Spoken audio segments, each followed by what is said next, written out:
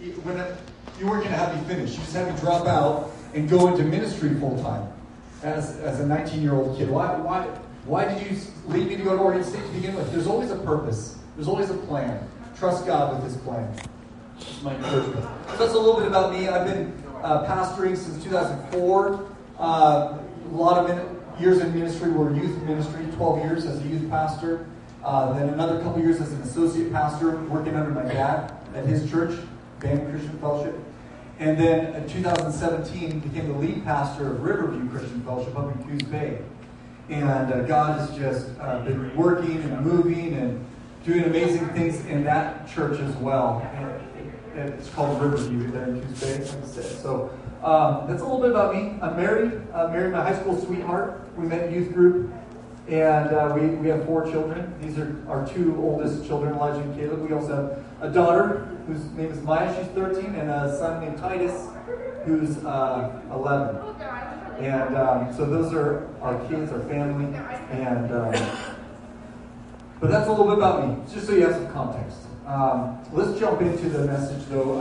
I wanted to talk about, as Rory was we were discussing in the months leading up to this, the topic of spiritual warfare. And just the fact that we are in a battle, guys, are you aware of that? This is life is a battle. It's a struggle. It's a wrestling constantly. And that battle isn't going to be gone and over until we get to heaven. While we're in this life, there's always going to be a fight. There's always going to be a battle. I believe that. And so we've got to be prepared. We've got to be mindful of that battle. Be aware of, like Rory talked about last night, the spiritual forces of evil and darkness that are at work, trying to drag us down, trying to rob us of the power of God and the Spirit of God. We have to be aware of that battle. But I want to talk about my 2 teachings that I get to do this morning and this evening. Talk about some of the different ways that the enemy attacks, some of the ways that spiritual attack comes. And throughout my journey with the Lord, I've found that oftentimes the attacks come at the strangest times, the most unexpected times when attacks come. And I've found that often spiritual attack presents itself and comes against us immediately following a spiritual victory. Has anybody else noticed that in your life? That right after some big victory you've gone through, that all of a sudden this attack comes. And a lot of times we're not ready for it. Why? Because, man, I'm walking in victory. God just gave me power over this thing. Man, I just broke that addiction. And I'm on cloud 9 and I'm feeling good. And I'm invincible. Man, nothing can touch me. God's power is working through me. And the next thing you know, bam, you get attacked with some temptation. What I want to talk about this morning, one of the 2 things that I think can really happen after a victory is either we think too much of ourselves. That is, we were filled with pride in a sense. We think we're invincible. We feel like I'm untouchable. Man, the enemy's got nothing on me. And so what that can lead to is in our pride, we can let our guard down. And we can let our guard down. The enemy can then tempt us. He can attack us, and we're not ready. We're not prepared.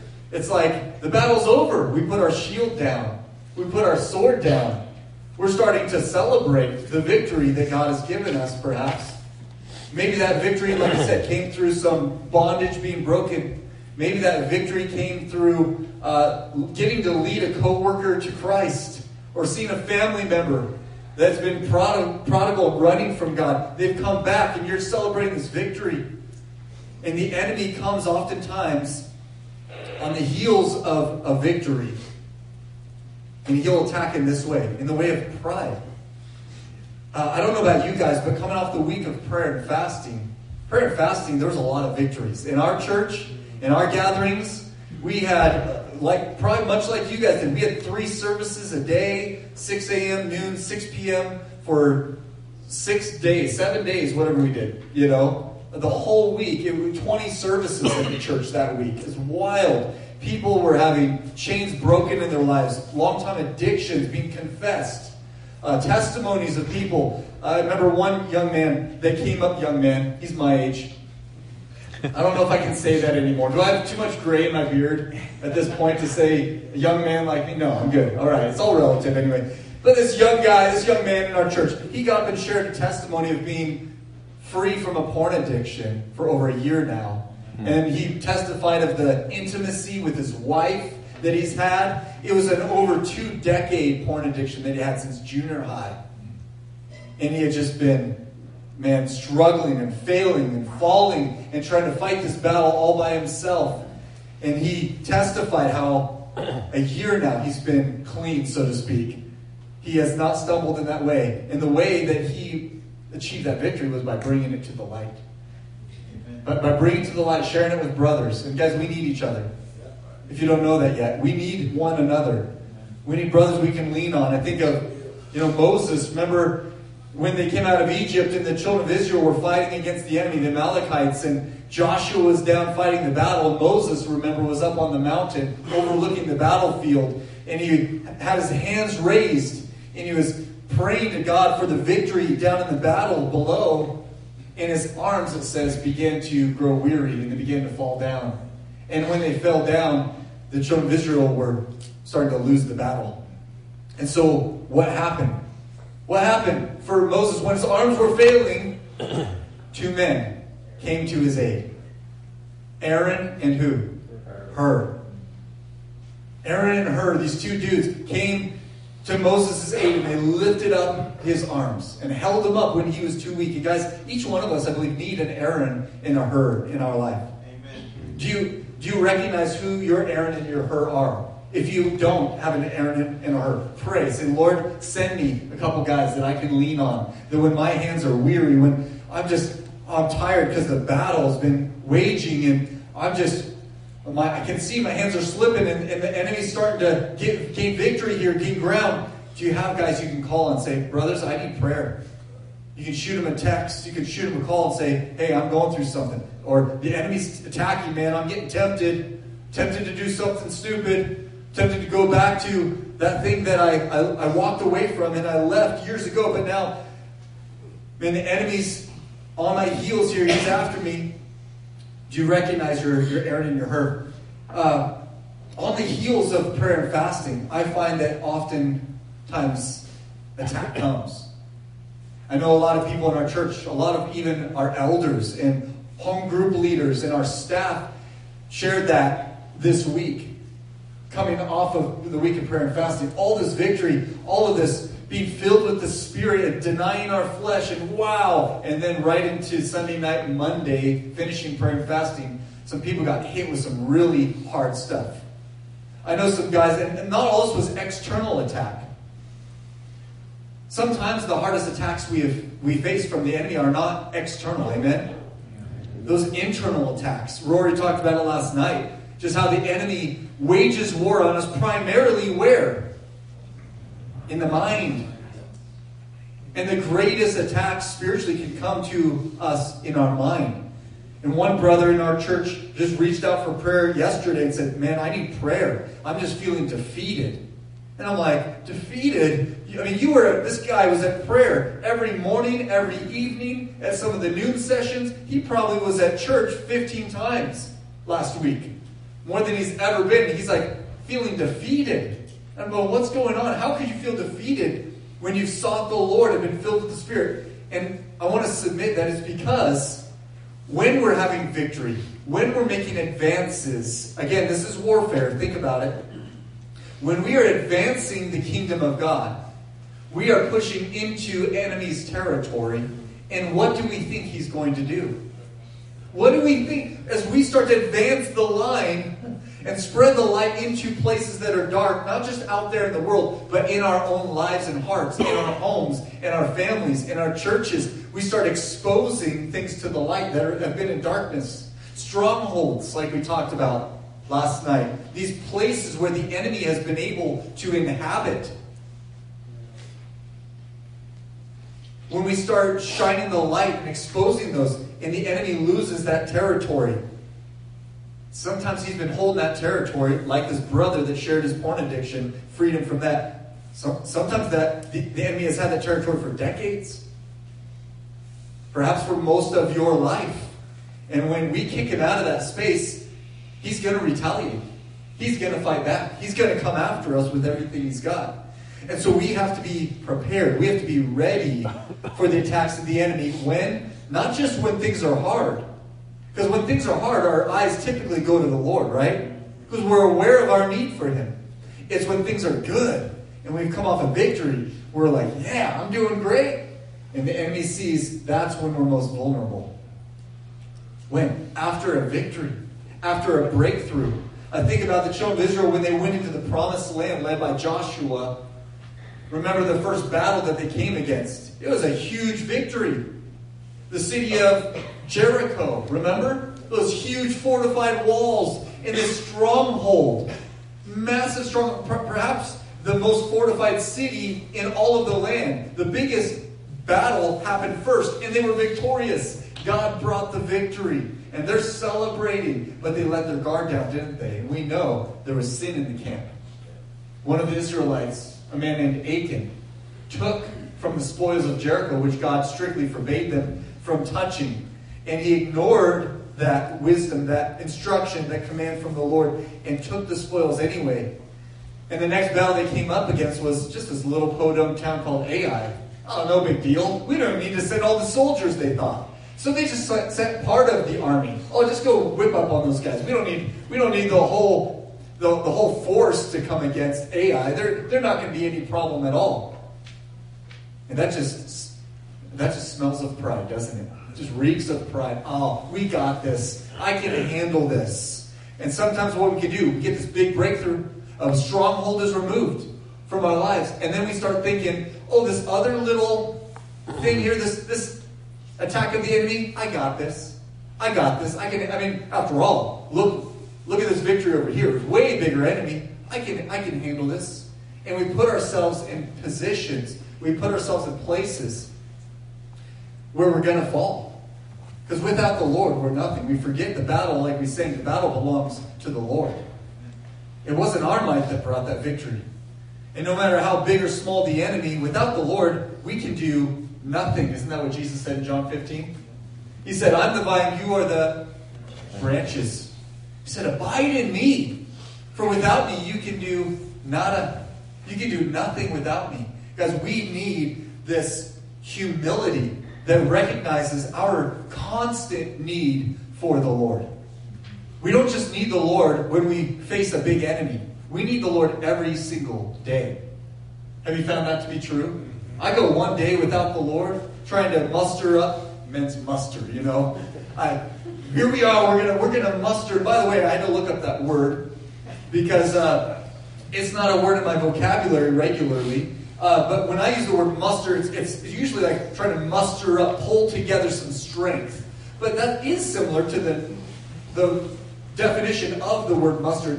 It's technically speaking of, in a military sense, an assembling together. It's like get the soldiers together. Isn't that a cool thing? I just love that. Roy, did you come up with that name for this, men's muster? Yeah. Yeah. That was me. Brilliant. Men's muster, but this idea that we're soldiers. This is warfare. We got a formal assembling together of ourselves. Why? Not to come away in retreat. I love that this isn't called the men's retreat. Last week, Pastor Jim Wright from Mountain Church in Medford was visiting our church at Riverview with about 25 young men. And they're called warriors. There's this group of men that he trains and sharpens for battle. The 20, 30-something-year-old men. And he's just intentionally doing trips, extreme outdoor things, and discipling these 25 men. And they were there. And I said, oh, you guys doing like a warrior retreat or something? He goes, no. We're doing a warrior attack. He goes, we're not called a retreat. And I was like, ooh, that's good. That's good. I'm going to use that. But guys, we're not called to run away from the enemy. We're called to face him head on and take territory, move forward towards the enemy. But when we do, the enemy is going to retaliate. He's going to try and find some weakness, and oftentimes that weakness is our pride. I want to flip to 2 Samuel chapter 11. Let's get the word. You said you were going to get the word a bunch. Where's the Bible verses? 2 Samuel chapter 11. Super famous passage. You guys, I'm sure, all know this front and back. It's the famous passage of King David's great sin. You know what sin I'm talking about. David's great sin with Bathsheba and the subsequent attempted cover-up of that sin by having her husband Uriah, who was one of David's mighty men, left out to dry on the battlefield on the front lines and killed. Heinous, horrible, awful. How could a man of God... The Bible says David was a man after what? God's own heart. A man after God's own heart. And then we read stuff like this in 2 Samuel 11. We're like, what? How was David a man after God's heart if he was sleeping with other men's wives and then having them killed, those men killed, to cover up his sin? How in the world can the Bible say that? And might I submit that it doesn't mean that David was always in line with the heart of God. It doesn't mean David was a man after God's heart, meaning everything he did was in accordance with God's heart. But that it means he was a man that was after God's heart. Like he was running after the heart of God. He was always attempting to obtain or reach the heart of God. Does that make sense? I'm not a man that always attains to the heart of God and fulfills and acts with the heart of God. But my heart's desire is to do that. And in that sense, I would like to say that God can say, Daniel's a man after my heart. He's running after me. Yeah, he falls down. Yeah, he screws up. Yeah, he's an idiot sometimes. You can ask my wife. But he gets up and he keeps running after me. 2 Samuel 11, let's read this chapter together. It says in verse 1, Then it happened in the spring, at the time when kings go out to battle, that David sent Joab and his servants with him and all Israel, and they destroyed the sons of Ammon and besieged Rabbah, but David stayed at Jerusalem. All right, so pause right there. We see that David has been conquering. He's had, victory after victory after victory as the king of Israel. They're at the pinnacle of the empire, of the kingdom of Israel at this time. David is just reveling in the victories that God has given him. And here in chapter 11, we read that it's time to go to battle again. It's springtime.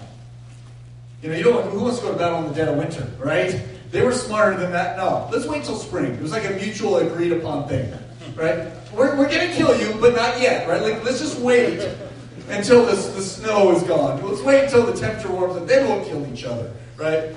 And so it's time to go out to battle. But it says all the other kings were going out, and David's men were going out to fight battles, but David for himself stayed in Jerusalem. He stayed home. David had reached a point, I believe, in his reign as king that he was ready to take it easy. He was perhaps a 50, 60-year-old man at this time in his reign. A lot of times people think of the sin of David with Bathsheba and think, oh, he was a young man, just virile. And, he was just full of vitality, and that's why he stumbled, because he was this young man with all this testosterone. And the older men I've talked to say, it doesn't matter. It doesn't matter if you're a young man or an old man. That temptation remains. Can I get an amen from the older guys in here? It's not like temptation just disappears. And so David don't think of him as a 20, 30-year-old man. He's perhaps 50 or 60 here. But he's ready to kind of slow down a little bit. And some of you older guys are like, I get that, right? You older men, you've been battling. You've done a lot of battling. And you're like, hey, it's the young guys' turn. You young guys, get out there and fight the battles and take the enemy head on. Us older guys, we paid our dues. We'll pray for you. We'll sit back and watch you and celebrate. Go, good job. Go get them. That's right. But let me say, I think that's a dangerous place to be. You might have to retract those amens. Amen, yeah. That's not a good thing in this story. David stayed at home and it ended up winding up in his demise. Because, you see, I believe our modern idea of even retirement is not a biblical It's not a biblical model that's given to us. In fact, I love, this is why I named my second born Caleb. We had to make his life difficult and spell it with a K instead of a C. But Caleb, we named him Caleb because of the Caleb of the Old Testament. Caleb and Joshua, the only two spies that were like, let's go in, take out the giants, right? The other 10 spies had a negative report. No, we can't take them on. Caleb and Joshua, full of faith, they got to enter the promised land. And Caleb specifically in the scriptures, remember when he was, 80 years old, 85 years old, right? Joshua was like, hey, what territory do you want, Caleb? You're an old man. You paid your dues. You can take your pick of the land. And Caleb says, give me the hill country where the giants are. I want to go kill some giants. In Caleb's old age, 85 years old, he could have said, I'll take this nice little valley over here where you've already wiped out the enemy, and I'll just move in and set up camp. I'll take the easy route. No, he says, I'm going to climb that mountain where the giants, where the stronghold is. Whoever's got the high ground, right? Militarily has the advantage. And Caleb said, not a problem. God's on my side. And I'm a warrior. And I'm going to take ground. I'm not going to slow down. How often do you hear people say this? Hey, see you later. Take it easy. I hate that. I loathe that statement. And I actually rebuke people when they tell me to. Because they say, hey, take it easy. I say, no. No, I'm not going to take it easy. Like, what does that imply? That, hey, just take it easy. Just, coast through life. Don't work too hard. Don't, press in too much. Don't get too serious about Jesus. Just take it easy. And I'm like, I reject that. No, I'm not going to take it easy. I'm going to go hard. And I want to go hard until the day I die. Amen. Personally, people say, what time do you think you'll retire? And I'm a young man, like I said earlier. I'm a young, just spring chicken here.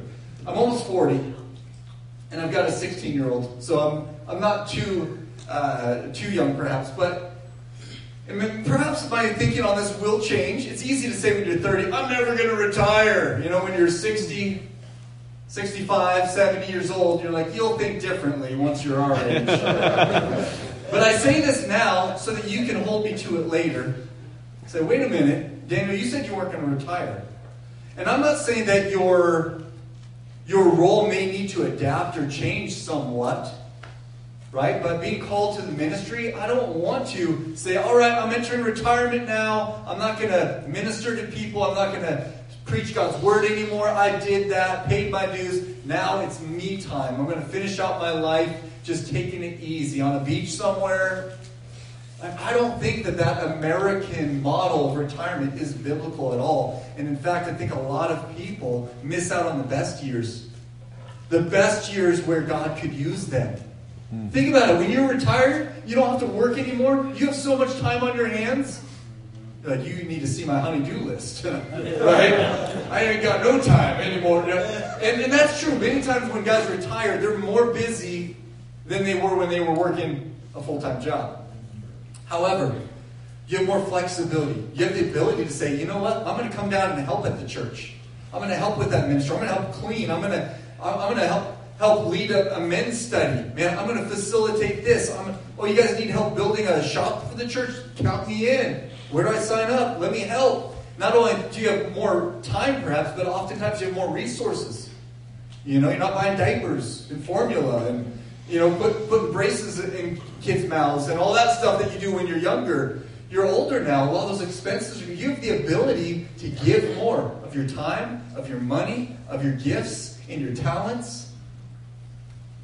So I want to challenge us that we wouldn't, like David, say, I'm 50, I'm 60, it's time for me to just slow down and kick back, put my feet up, watch other people fight the battle. David hung back. He took it easy. And what happens? Verse 2, we all know what happens. When evening came, David arose from his bed and walked around on the roof of the king's house. And from the roof he saw a woman bathing. And the woman was very beautiful in appearance. It says, so David, verse 3, sent and inquired about the woman. And one said, is this not Bathsheba, the daughter of Eliam, the wife of Uriah the Hittite? But David sent messengers and took her, and when she came to him, he lay with her. And when she had purified herself from her uncleanness, from what David did with her, by the way, she purified herself from her uncleanness, she returned to her house. The woman conceived, she's pregnant. You know the rest of the story, perhaps. David tries to cover up the pregnancy, bring Uriah back from the battle, say, hey, I thought you needed a break. I got a message to send with you to the front lines of the battle. So, hey, go home with your wife and, enjoy your wife for a night. Uriah was such a stud, such an honorable man. He said, no, I'm not. I'm going to sleep outside. I'm not going to go. How could I go sleep in a warm bed with my wife and my brothers are out there on the front lines? Can you imagine David's heart when Uriah said that to him? Can you imagine how the betrayal and the utter wickedness of David taking this man's wife while he was out fighting the battles for him in his place? How when Uriah said, with honor, no, I can't go home and sleep with my wife. How could I do that to my brothers? Oh, David must have just went, oh man, this is a man of God. I've wronged. Oh, the conviction must have been unbearable. But David tries to conceal it, tries to cover it up. He can't, so he has Uriah killed. We know later Bathsheba gives birth. That son dies. That child dies from that sinful union between David and Bathsheba. We know the story well. It's a battle that most men struggle with, if not all men struggle with. The battle of lust.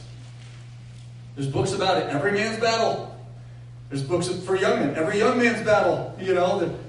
All of us struggle with this issue of lust. And if we're not careful like David, we can be caught off guard. And when we get caught off guard is when we think we're doing pretty good. When we think, I can just take it easy. I don't have to go fight anymore. No, you got to keep fighting every single day. And you can't allow yourself these opportunities. David gets up in the middle of the night, in the evening. It's dark outside. By the way, late in the evening, when it's dark, when everyone else is in bed, probably not a good time to be wandering around, right? I've heard people preach on this passage before and say, oh, Bathsheba, what was she doing out there? She was trying to tempt David. I don't believe so. This was a customary thing to bathe up on the rooftop like that. And people try to blame the woman, right? How like us that is, isn't it? In fact, the first man tried to blame the first woman. Remember, for the fall into sin. It was that woman you gave me, Adam said. When God said, what did you do? You ate the forbidden fruit. It was that woman you gave me, God. Tried to blame the woman. And oftentimes men say, well, if women didn't flaunt themselves, then I wouldn't be tempted to do this or look at them or lust after. No, don't blame the woman, guys. We need to own that and stop making excuses for sin. We need to stop making opportunities for sin. We need to remove those places, those footholds that the enemy can get in us. Don't underestimate your flesh, guys. This is what David did. He thought he could just take it easy, not engage in battle, that he would be fine. Sometimes you may be tempted to think, you know what, I don't need to go to church. I'm doing good. I'm strong enough now. I've been walking with Jesus long enough that, it's okay if I don't read my Bible every day, if I don't engage in the spiritual battle. I'll be fine. No, you won't. Don't underestimate your flesh. Don't underestimate the enemy. Satan's been around a lot longer than you and me. That's an understatement, right? He's been around way longer than you and me, and he knows how we work. Really, mankind has not changed since the beginning. He can use the same exact tactics that he used in the garden, and guess what? They still work on us, even now. He knows how we tick. He knows how to get a hold of us. And like Roy talked about last night, if we're not careful, we can make opportunities for our flesh like David does here by not going to battle. And when we make opportunities for the flesh, that can turn into then a foothold for the enemy. It can give the enemy a place where he can stand. Think about a foothold. I'm thinking about like rock climbing. Any rock climbers? We like to okay, we got some rock climbers in here. People, I'm not a rock climber, but I understand that it's important to have something to hang on to when you're way up high. And if you don't have a handhold, you don't have a good foothold. And for me, I like those handholds You know, those footholds, the big old massive ones that have like the finger grips in them and the big cup on them. You know what I'm saying? I could hang out there all day. But then you get up to the tricky part of the rock face, you know, the rock climbing wall, and there's these teeny tiny little stubs around the bolt. Right? Like, what am I supposed to do with this? The smaller the handhold, the foothold, the harder it is to hang on. And so it is with the enemy, guys, in our lives. Some of us have made these massive footholds, handholds for Satan and evil influences into our lives. Maybe that's having devices without protection on them. Maybe it's having a computer or your phone without having accountability with that stuff. And you guys, you've got to be wise. You've got to be honest. You've got to be vigilant if you're going to protect yourself against stumbling in that way in lustful things. Why? Because it's not just Bathsheba on a roof randomly. It is accessible anytime, almost anywhere now with mobile devices. We've got to protect ourselves, guys. And perhaps for you, that's a foothold. And you're trying to fight that battle, but you're leaving that foothold. I remember when I was in college, that year I met Rory. It was a good year. But while I was at college, I recognized that my computer was becoming a problem. That my computer that I was doing my homework and essays and papers and all my stuff for school on, it was a point of temptation for me. In my dorm room, I was stumbling and looking at stuff I shouldn't occasionally, and I was like, you know what? This isn't worth it. So one weekend I traveled back home to Bandon. I brought my computer with me. I told my mom and dad, I said, I can't have this at college. The enemy is getting a foothold into my life through this sin. I'm stumbling. I can't handle this. So I left it home. Was that inconvenient? Oh boy. Trying to type up papers and do homework on the computer. We did have computers back then when I was in college, believe it or not. But I had to go to the library or the university buildings to, check out a computer and do my stuff there. Really inconvenient. Guys, it's always going to be inconvenient to obtain victory against the enemy. He's not going to allow it to be convenient for you. He's going to make it difficult. There's going to be sacrifices that you have to make. David did not make those sacrifices in this case. And he stumbled. And he fell. So don't give the enemy a foothold by taking it easy, by allowing things in your life that the enemy can hang on to. I think each one of us know right now what those areas are in our life, where the enemy can get into our lives. And what are the consequences of letting Satan have a foothold in our life? Well, for David, again, he lost a child. He had a man's blood on his conscience. God even told David, you're a man of blood. You're not going to be able to build my house. David wasn't allowed to build the temple for God. God said, your son Solomon's going to do it instead of you, David. He lost a lot that God could have done in and through him because of that sin. Not only that, but Bible commentators say that David didn't write Psalms for about a year after that sin. What does that tell us? It cost him his relationship with God. He talks about this in Psalm 51. We all know that psalm. I didn't look it up, but I believe it's Psalm 32 as well. Maybe someone can confirm. Psalm 32, where David talks about when he was hiding his sin. He was just miserable. His bones were like wasting away. He wasn't uttering praise to God during that season. And guys, when we allow the enemy to have a foothold in our lives, to cause us to sin in our flesh, it robs us of being able to worship God like we ought to. And you know what I'm talking about? You've been through seasons where there's something you've hung on to, like David. He sinned, but he didn't confess that sin. He harbored it. He hid it from others. He didn't confess it. And it wasn't until a brother, Nathan the prophet, confronted David that finally David confessed. And after that, he began to praise God again. He was cleansed. The gist of that, the point of that, we got to bring our sin to the light. We got to expose our sin to one another. Maybe that's going to mean for you going home after this weekend and exposing something to your wife and saying, honey, here it is. Maybe you younger people, you need to expose it to your parents and say, Mom, Dad, here's something that I've been struggling with. I need help.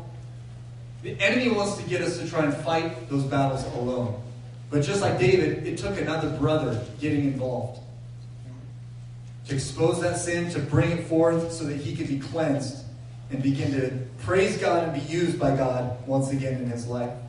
So David, he was lifted up in pride, let his guard down, took the easy route after that victory. The other man I want to talk about is King Saul. And for this, we're gonna start actually in Deuteronomy. Before we talk about Saul, you guys know that Saul was the first king over Israel, which, by the way, was never God's intent from the beginning. Remember what God told the people of Israel? He said, I will be your king. I will rule over you, the Lord said. But what did the people of Israel say? They said, no, we want a king. We want a man to rule over us like all of the other nations, like all the other people. We want to be like everyone else. Isn't that the temptation, guys, in this world? Temptation is, I just want to fit in. I just want to be like everyone else. I just want to be able to do what everyone else does. When everyone else is watching this show, everyone else is going to see that movie. All these other guys are looking at that stuff. You know, everyone else gets to go to the lake on Sundays, and it's difficult. There's sacrifices. God's calling us to be separated from this world. We're called out of this world. The term sanctified, holy. God says, be holy, because I, the Lord, am holy. That word means other than. God is other than. Amen? Amen. There's no one like him. And he calls you and me to be other than. To be like no one else around you. To be the one that stands up and stands out and presses in and fights the fight and rids themselves of any sin that entangles or obstructs or binds us up. That's what God has called us to do. But the people of Israel, we want to be like all the other nations. We want a man to rule over us. And so they anointed who? Saul, to be the king, the first king of Israel. We might call him the people's choice. He was the people's choice, not God's choice. The people said, Saul, he was like a foot above everyone else. I don't want to compare Chris to Saul. But Chris, man, I saw Chris yesterday. I was like, wow, like just a man. You know what I'm saying? I'm talking to you, Chris, back there. You can hear me. I mean, isn't he just like an impressive stature? Am I the only? No homo here, okay? But Chris is like, wow, that is a man right there. And I would assume like that was like Saul. Saul was like head and shoulders above the rest. He was just like a studly dude. People are like, that's a king we can follow. That's the type of guy we want to rule over us. And we know man chooses based on the outward appearance, but God sees the heart. We know later God anointed David to be the king. He wasn't perfect, no. He wasn't necessarily impressive in his stature and his appearance, but God saw his heart and said, here's a man, although he's not perfect, I can use this guy. And I want to encourage you, because some of you guys are sitting here going, I've screwed up. Man, I've messed up. I've failed. I've not been perfect. So therefore God can't use me. Wrong. Wouldn't the enemy just love for you to believe that? This is part of that spiritual warfare. The thoughts he puts in your mind. Oh, you screwed up back here. You have that issue. So therefore God can't use you. So you might as well just sit on the sidelines and watch other people fight the battle. Wouldn't that be just like Satan? To want to remove you from the battlefield so that you're not a threat, so you're not taking territory. We need to put away that voice of the enemy. We need to silence him by hearing God's word, by hearing God's truth. So Saul, before we get to him, though, there in chapter 25 of Deuteronomy 25, the children of Israel, I already mentioned them how they fought against these people known as the Amalekites. The Amalekites. And they oppressed and came against the children of Israel when they were brought up out of Egypt by Moses, by the hand of the Lord. And what Amalek would do, Moses reminds the people of here in Deuteronomy. Read verse 17 with me. Moses writes to the people, says, remember what Amalek did to you along the way when you came out from Egypt, how he met you along the way and attacked among you all the stragglers at your rear, when you were faint and weary, and he did not fear God. Therefore, it shall come about, verse 19, when the Lord your God has given you rest from all your surrounding enemies in the land which the Lord your God gives you as an inheritance to possess, you shall blot out the memory of Amalek from under heaven. You must not forget. Moses reminds the people, don't forget about Amalek. Don't forget about our enemy who came after us when we were being delivered. We were delivered from Egypt. God was leading us to the promised land. But we had this enemy that was picking off the people at the rear of the congregation. The stragglers, the ones who were kind of taking it easy. Not charging ahead, but taking it easy towards the back. You would think in battle the safest place to be would be where? At the back. But it's not so. Why? Because the Lord is at the front leading. The safest place you and I can be is up front, close to the Lord. Why? Because when you're up front, you really don't forget about things like holding your shield up, making sure you got your armor on. Amen? If you're up on the front lines, you're like, I'm ready. I'm vigilant. Why? Because the enemy's right there. You don't forget about the battle. When you're hanging back, I made it to church once this month, I'll make it again next month. And, I know I haven't been reading my Bible, but you become unaware of the battle you're in. And when you do that, your armor starts dropping up. And you're like, I don't see the enemy. I don't see him anywhere. And all the while, he comes up behind like Amalek and picks off the people at the rear and attacks from the rear, guys. And if you recall, it's been spoken of a lot. You've probably heard it said, but the armor of God, there's no protection for the back. You've got the breastplate, you've got the helmet, you've got the shield, the sword. It's all to be used on the offense, to be pressing forward. There's no armor to protect us because we're not supposed to run away, you see. But also, when you're at the rear of the pack, when you're falling behind, when you're taking it easy, the enemy will come up behind and try and take us out. So Moses says, don't forget about Amalek, what they did to us. We can't forget, guys, about how the enemy has attacked us in our lives and let our guard down. We have to remember, what does he say? Blot out the memory of Amalek. What does that mean? Wipe out these people entirely. And later, God will call them to do just that. In fact, 1 Samuel 15, flip there with me.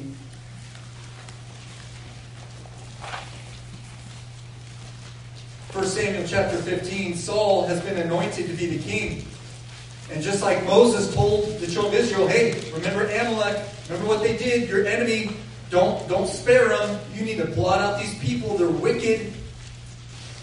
And they're going to come after you again, so blot them out, remove them from even the memory of them, he says. In 1 Samuel 15, Saul is called to go up to war against Amalek, against this nation, against this people. And it says in verse 1 of 1 Samuel 15, then Samuel the prophet said to Saul, the Lord sent me to anoint you as king over his people, over Israel. Now therefore listen to the words of the Lord. Thus says the Lord of hosts, I will punish Amalek for what he did to Israel, how he set himself against him on the way while he was coming up from Egypt. Now go and strike Amalek and utterly destroy all that he has, and do not spare him, but put to death both man and woman, child and infant, ox and sheep, camel and donkey. In our modern era, some of us go, wow, yikes, that's harsh. How does the justice of God, the love of God, blend with this? God is telling them to wipe out the entire people group of Amalek. And might I submit that God knows better than we do? Mm-hmm. We have to be careful at not judging God and putting him to the test and saying, I don't know if God is just and loving in this. He is more loving and just than we ever could be or understand. Amen? Amen. He is. And I believe personally that whenever God announced or commanded the annihilation of people like this, and later, as he'll continue to, as he told Joshua, to wipe out the inhabitants of the land of Canaan, it's because they were so far gone, they were so wicked. I believe they were beyond redemption. God knew that. You know, we think about like Sodom and Gomorrah, a wicked city. Amen? Amen. Sodom and Gomorrah was wicked. But remember when Abraham pleaded with God, said, God, would you spare it for 50 righteous people? If there's 50 people in there that could be saved, that would love you, God, would you spare it? God says, yeah. Well, how about 40? Yeah. 30? Yeah, God says. 20? 10? He gets down to 10. God says, yes, I would spare it for 10 righteous people. Notice that Abraham stopped asking before God stopped answering. What I mean by that is, I believe if Abraham had said, well, how about for 5 people? I still believe God would have said, yes, I'll spare it for 5 people. Abraham thought 10 people. Surely there's 10 righteous people in Sodom and Gomorrah. Were there? There wasn't. That just goes to remind us, don't be afraid to ask. Don't be afraid to ask for big things. Don't be afraid to ask for big deliverance for your children when they're running far from God. Oh, God, could you do this for my child? If you would only do that, ask big, ask beyond, go further than what you even think God might do. Why? Because He's greater than you can imagine. He'll do exceedingly above and beyond all we could ask or even imagine and think of. God is faithful and He's more loving than we could ever understand. And so here, I believe with the Amalekites, God knew these people need to be wiped out. It's just going to be generation after generation of enemies that are going to hurt my people, but also children that are going to be raised in an idolatrous, sinful. Eventually, those people are going to be condemned. So God knew this is an act of mercy to actually wipe out the Amalekites. And so Samuel, the prophet, speaks to Saul and says, hey, God wants us to utterly destroy Amalek. Meaning they wouldn't exist after this. Remember, even the memory of Amalek would be removed. So, off the face of the earth. This is the command, the instruction that was given to Saul. But then Saul summoned the people and numbered them in Telaim, 200,000 foot soldiers and 10,000 men of Judah. Saul came to the city of Amalek and set an ambush in the valley. Saul said to the Kenites, go down from among the Amalekites, so that I do not destroy you with them. For you showed kindness to all the sons of Israel when they came up from Egypt. So the Kenites departed from among the Amalekites. They were spared. Saul says, get out of here. Go before we destroy everyone. So Saul defeated the Amalekites, verse 7, from Havilah as you go to Shur, which is east of Egypt. Great. Saul was obedient. He destroyed all the Amalekites, right? He did what God said to do. He completely wiped out any foothold that the enemy could have had among Amalek. He did as the Lord said, right? Verse 8 says, he captured Agag, the king of the Amalekites, alive, and utterly destroyed all the people with the edge of the sword. But Saul and the people spared Agag and the best of the sheep, the oxen, the fatlings, the lambs, and all that was good, and were not willing to destroy them utterly. But everything despised and worthless, that they utterly destroyed. She ugly, kill her. Oh, that lamb's all messed up, kill them. Ooh, that looks nice. I think we'll spare that. You know what I'm saying? This is what it's saying. This is what they did, Saul and all the people. They didn't obey what God called them to do and utterly destroyed the enemy. And in fact, he spared alive, it says, not just any Amalekite, but Agag, who was the king of the Amalekites. He left the king. The most important, the most powerful, the most influential, and arguably the most dangerous one to keep alive. Why did Saul keep Agag alive? We see in verse 10, then the word of the Lord came to Samuel saying, I regret that I made Saul king, for he has turned back from following me and has not carried out my commands. And Samuel was distressed and cried out to the Lord all night. Samuel rose early in the morning to meet Saul, and it was told Samuel, saying, Saul came to Carmel, and behold, he set up a mountain for himself, then turned and proceeded on down to Gilgal. And Samuel came to Saul, and Saul said to him, verse 13, Blessed are you of the Lord. I have carried out the command of the Lord. What a liar. Samuel comes to Saul, and Saul says, Oh, Samuel, blessed are you of the Lord. I've done what God asked me to do. I did what God said. But Samuel said, verse 14, What then is this bleating of the sheep in my ears? And the lowing of the oxen which I hear? Or whatever oxen do. Remember, I'm not a cowboy. Saul said, They have brought them from the Amalekites. Notice what Saul says. They brought them from them. They who? The people. What a leader Saul was. A true leader, a true man, takes responsibility for his actions, for his decisions. Guys, when you have disobeyed the Lord and you get caught, we need to own it.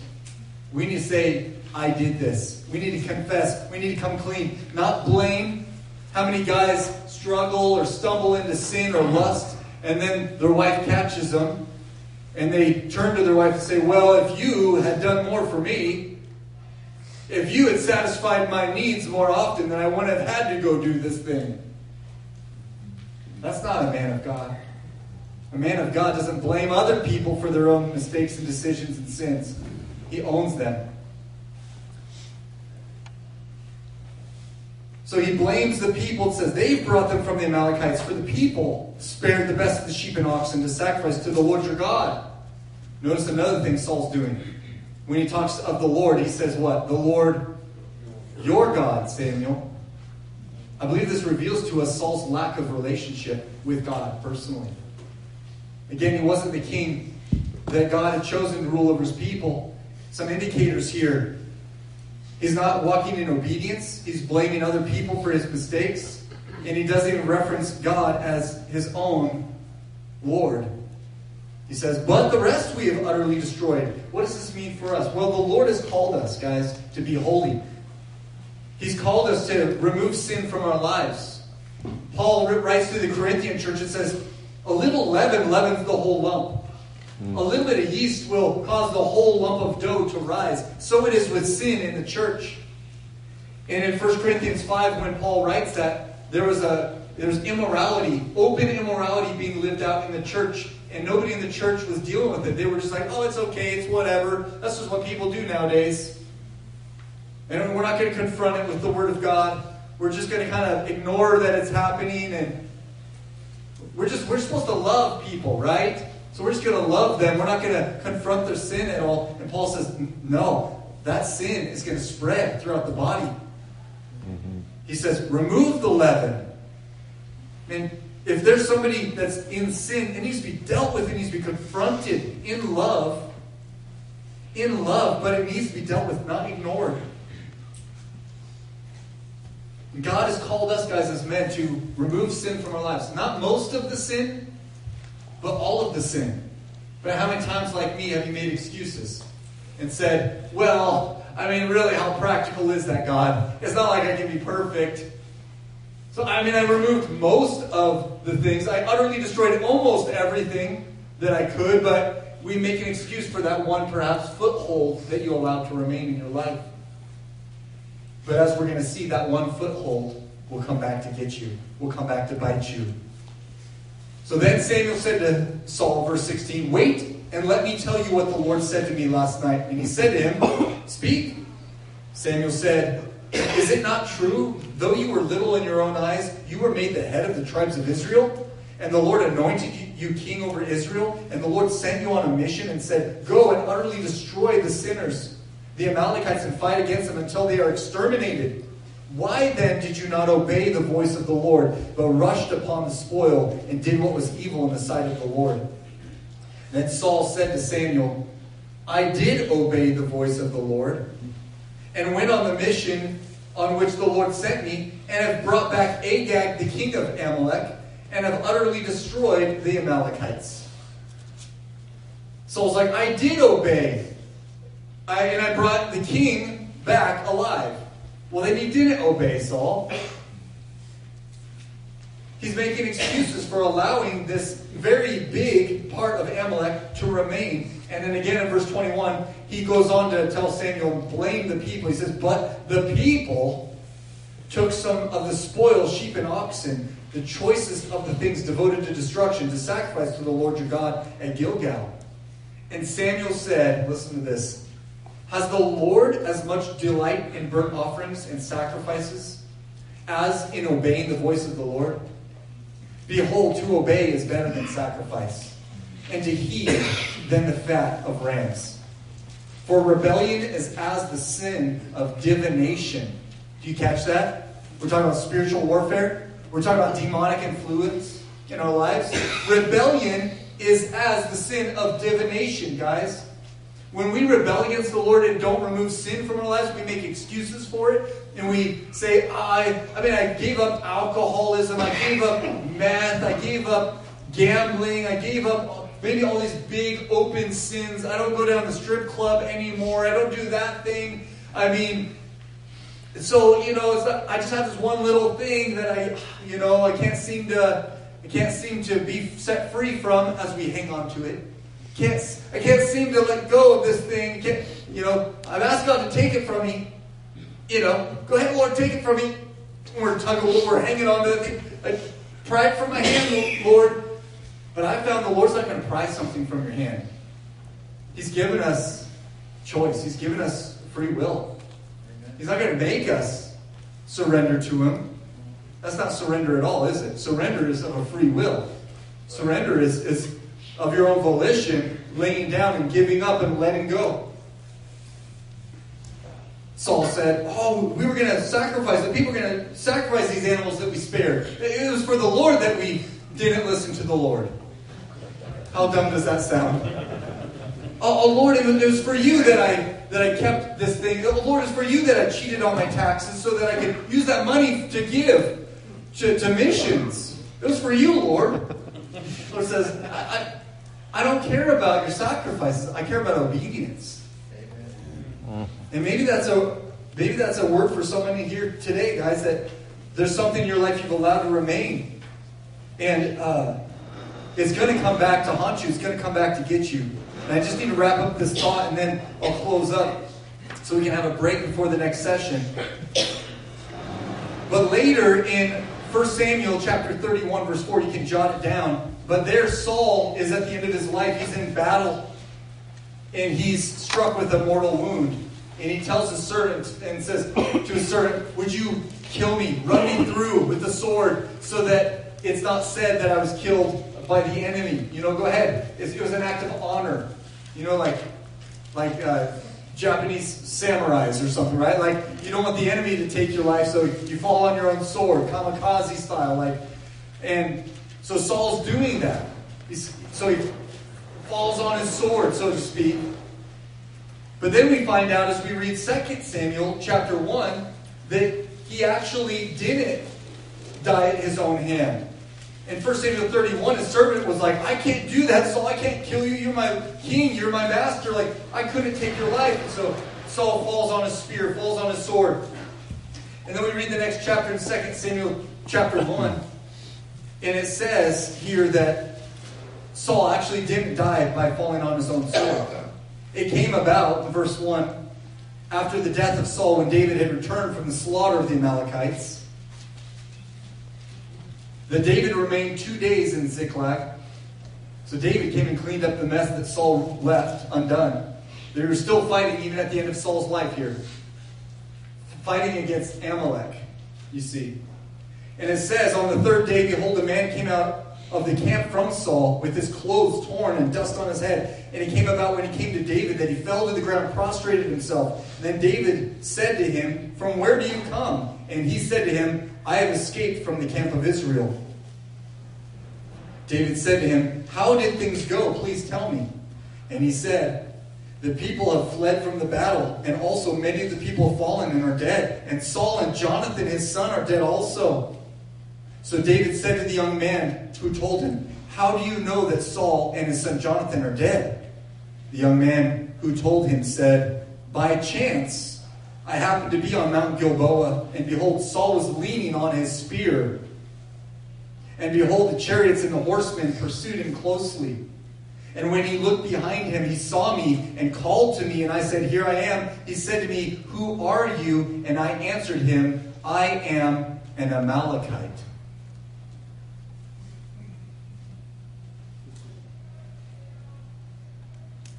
This young man that was in the camp of Israel, they were fighting against the Amalekites.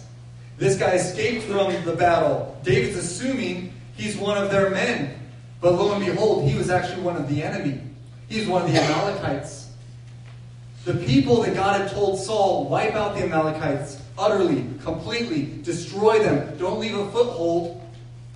But Saul did. He left King Agag alive. Somehow, some way, the Amalekites were not utterly destroyed that day. You say, but King Agag was killed that day, wasn't he? You guys remember the story? It's epic. I didn't read it there in 1 Samuel 15. But shortly thereafter, when Samuel confronted Saul about his disobedience, he said, "Bring out Agag." And Samuel took his sword and hacked him into pieces in front of everybody. So, what are you doing leaving this guy alive? And just start hacking him. Killed him in front of everybody. Sometimes you have an image of what a prophet of God looks like. You know, this holy guy that's like swinging a censer pan and like has scrolls in his hands. No, the prophets of the Old Testament were serious. They were no joke. He hacked up Agag in pieces. And yet somehow the Amalekite people were able to continue and procreate and multiply to where they were a problem. They were a force to be reckoned with that Israel was still battling against years and decades later. And ended up being the demise, the downfall of Saul. He was killed by who? An Amalekite. That is the thing that he allowed to remain in disobedience. When God said, remove it all, he said, well, I'm just going to leave Agag. That became the source of the man who would one day take his life. And guys, for us, the Lord may be calling you to rid your life of something, to confess sin, to remove and reveal and bring to the light. And the thing is if we don't obey the Lord completely and come clean and get all of the sin out, that thing will come back and get us later down the road. It doesn't just go away. Well, how did they go on? He was killed and all the other people were killed, it said. Well, this is, many Bible scholars teaching on this say, Agag must have had access to procreate. The rest of the people were killed. They were utterly destroyed. So when Saul spared Agag, he wasn't chained up in some prison somewhere, chained up to a tree.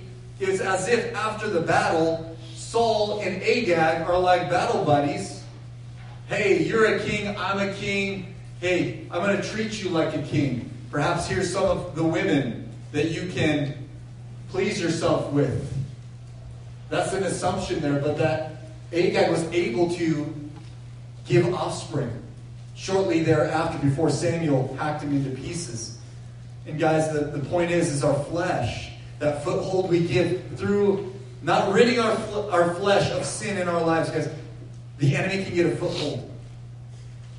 You know what that is for you. I know what that is for me.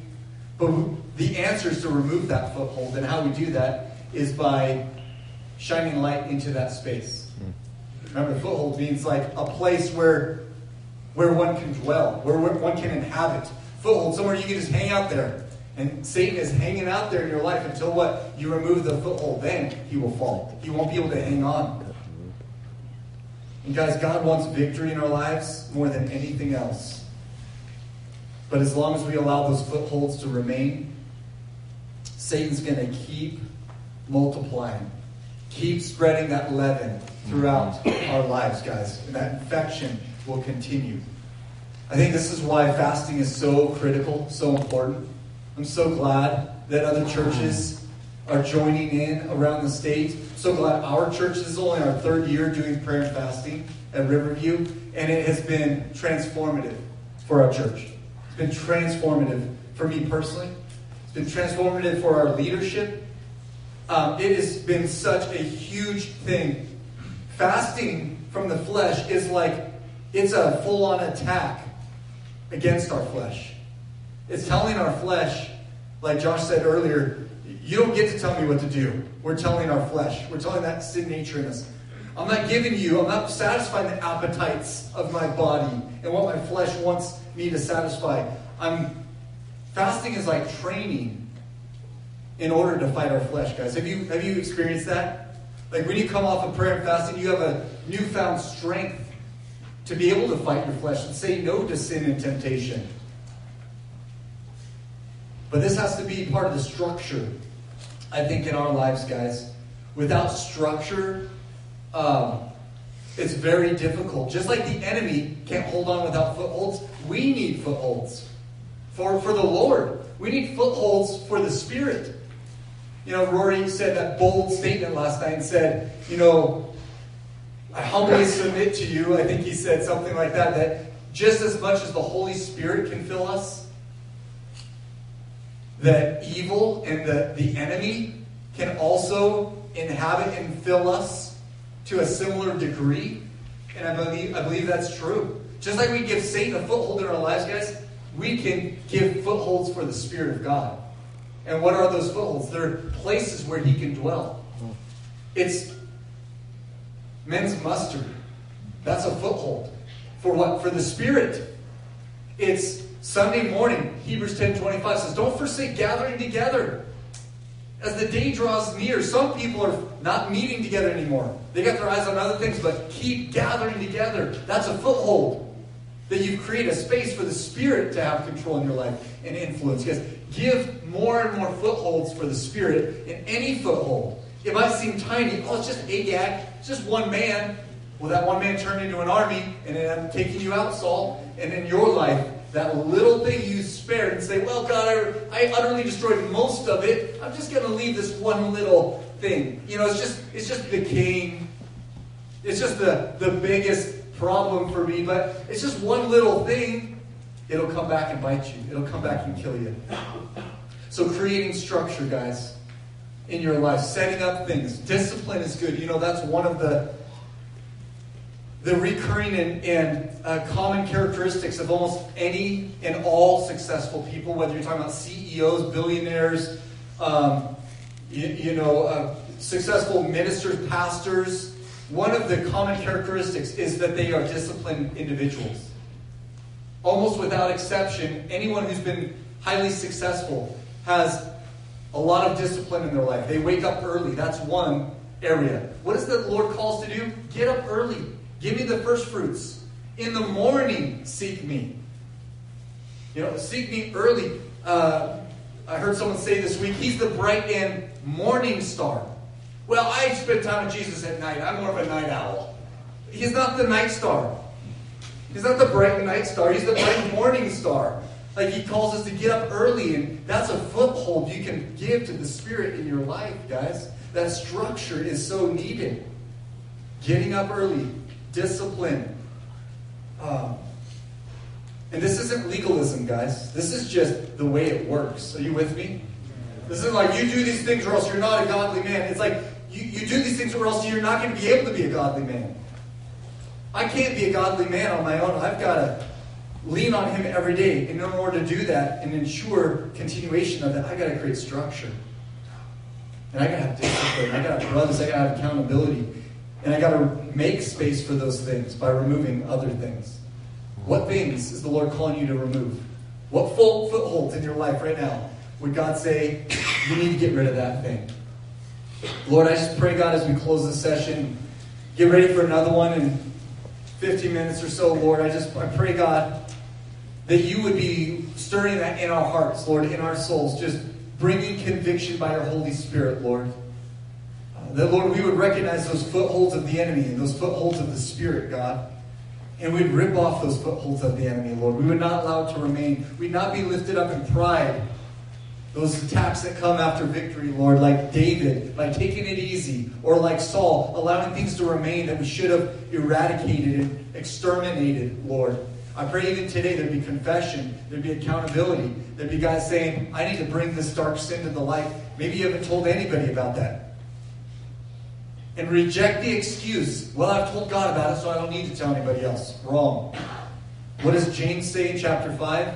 If anyone has sin, let him confess his sin one to another, that he may be healed. Yeah, but God's already forgiven me. I told God about it. He's forgiven me. Yes, but if you are still sick because of that sin, you're still struggling with that sin, could it be perhaps because you have not confessed it to one another, to another brother, to your spouse, and because of that, there's sickness that's been allowed. There's a foothold that's been allowed to remain because you're keeping that thing in the shadow. You're not being honest with your brother. You're not being honest with your parents. You're not being honest with your spouse. Bring it to the light. And watch and see the victory of the Lord. And continue to walk in the light as He is in the light. Lord, I just pray and ask you to do that in us, in this group, in this time, Lord. And we just love you. And thank you for your word and your Holy Spirit. In Jesus' name, amen. All right, Rory, well, we got like 10, 15 minutes. Yeah, take a 15-minute Yep. stretch and get some coffee and all that. And we'll come back for a shorter session right before lunch. Yeah, if you want to stick around, you have any questions, I'll be here, so feel free.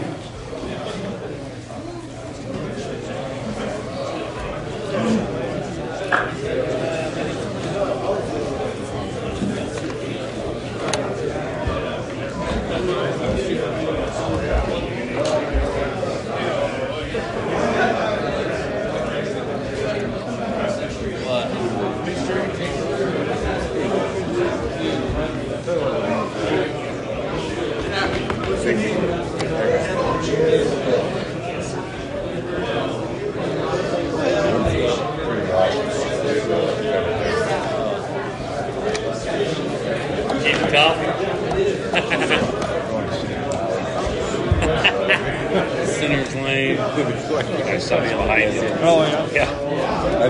Hey, Noah, this is Shane. Shane, this is my son, Noah. I was out at Druzy where Ron Miller bought that ranch. Shane runs that for How many kids you got? just two, Noah and Paisley. She's 8. Okay. He's 12 going on 35. We talked about fast. Oh, you watched that. Your son especially. He loves it. He's going to be the best time he got. Guaranteed. He's already good. Yeah. No, it's fun. By now he's trying to get me to go to. I'm not much of a guy going to town for I'm not nearly. Oh, yeah. I've done it, but I was not. And now it's like that's how it's well. Yeah, we got to go to town. There's an open going on. We got to go. So I may be roped in town. Yeah. That's not bad. What do you think, Noah? Good. That was yours or something. Staying awake? Staying warm enough? Yeah. I was going to tell you, there's another jacket in the truck.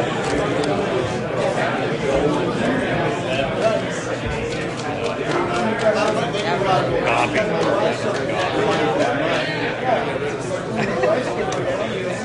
You and everybody else.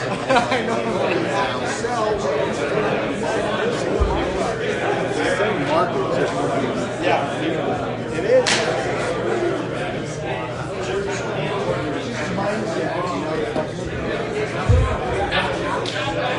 You got a traffic jam. Good you, man. Good.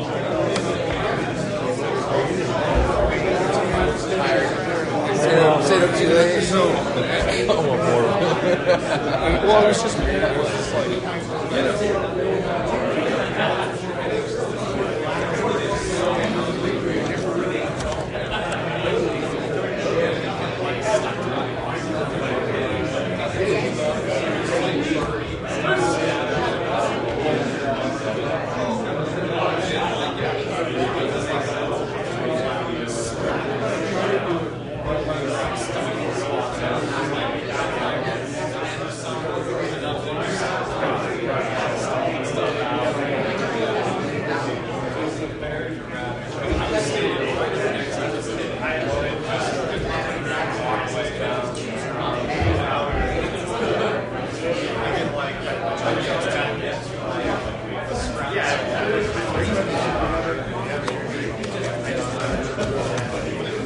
better watch your step.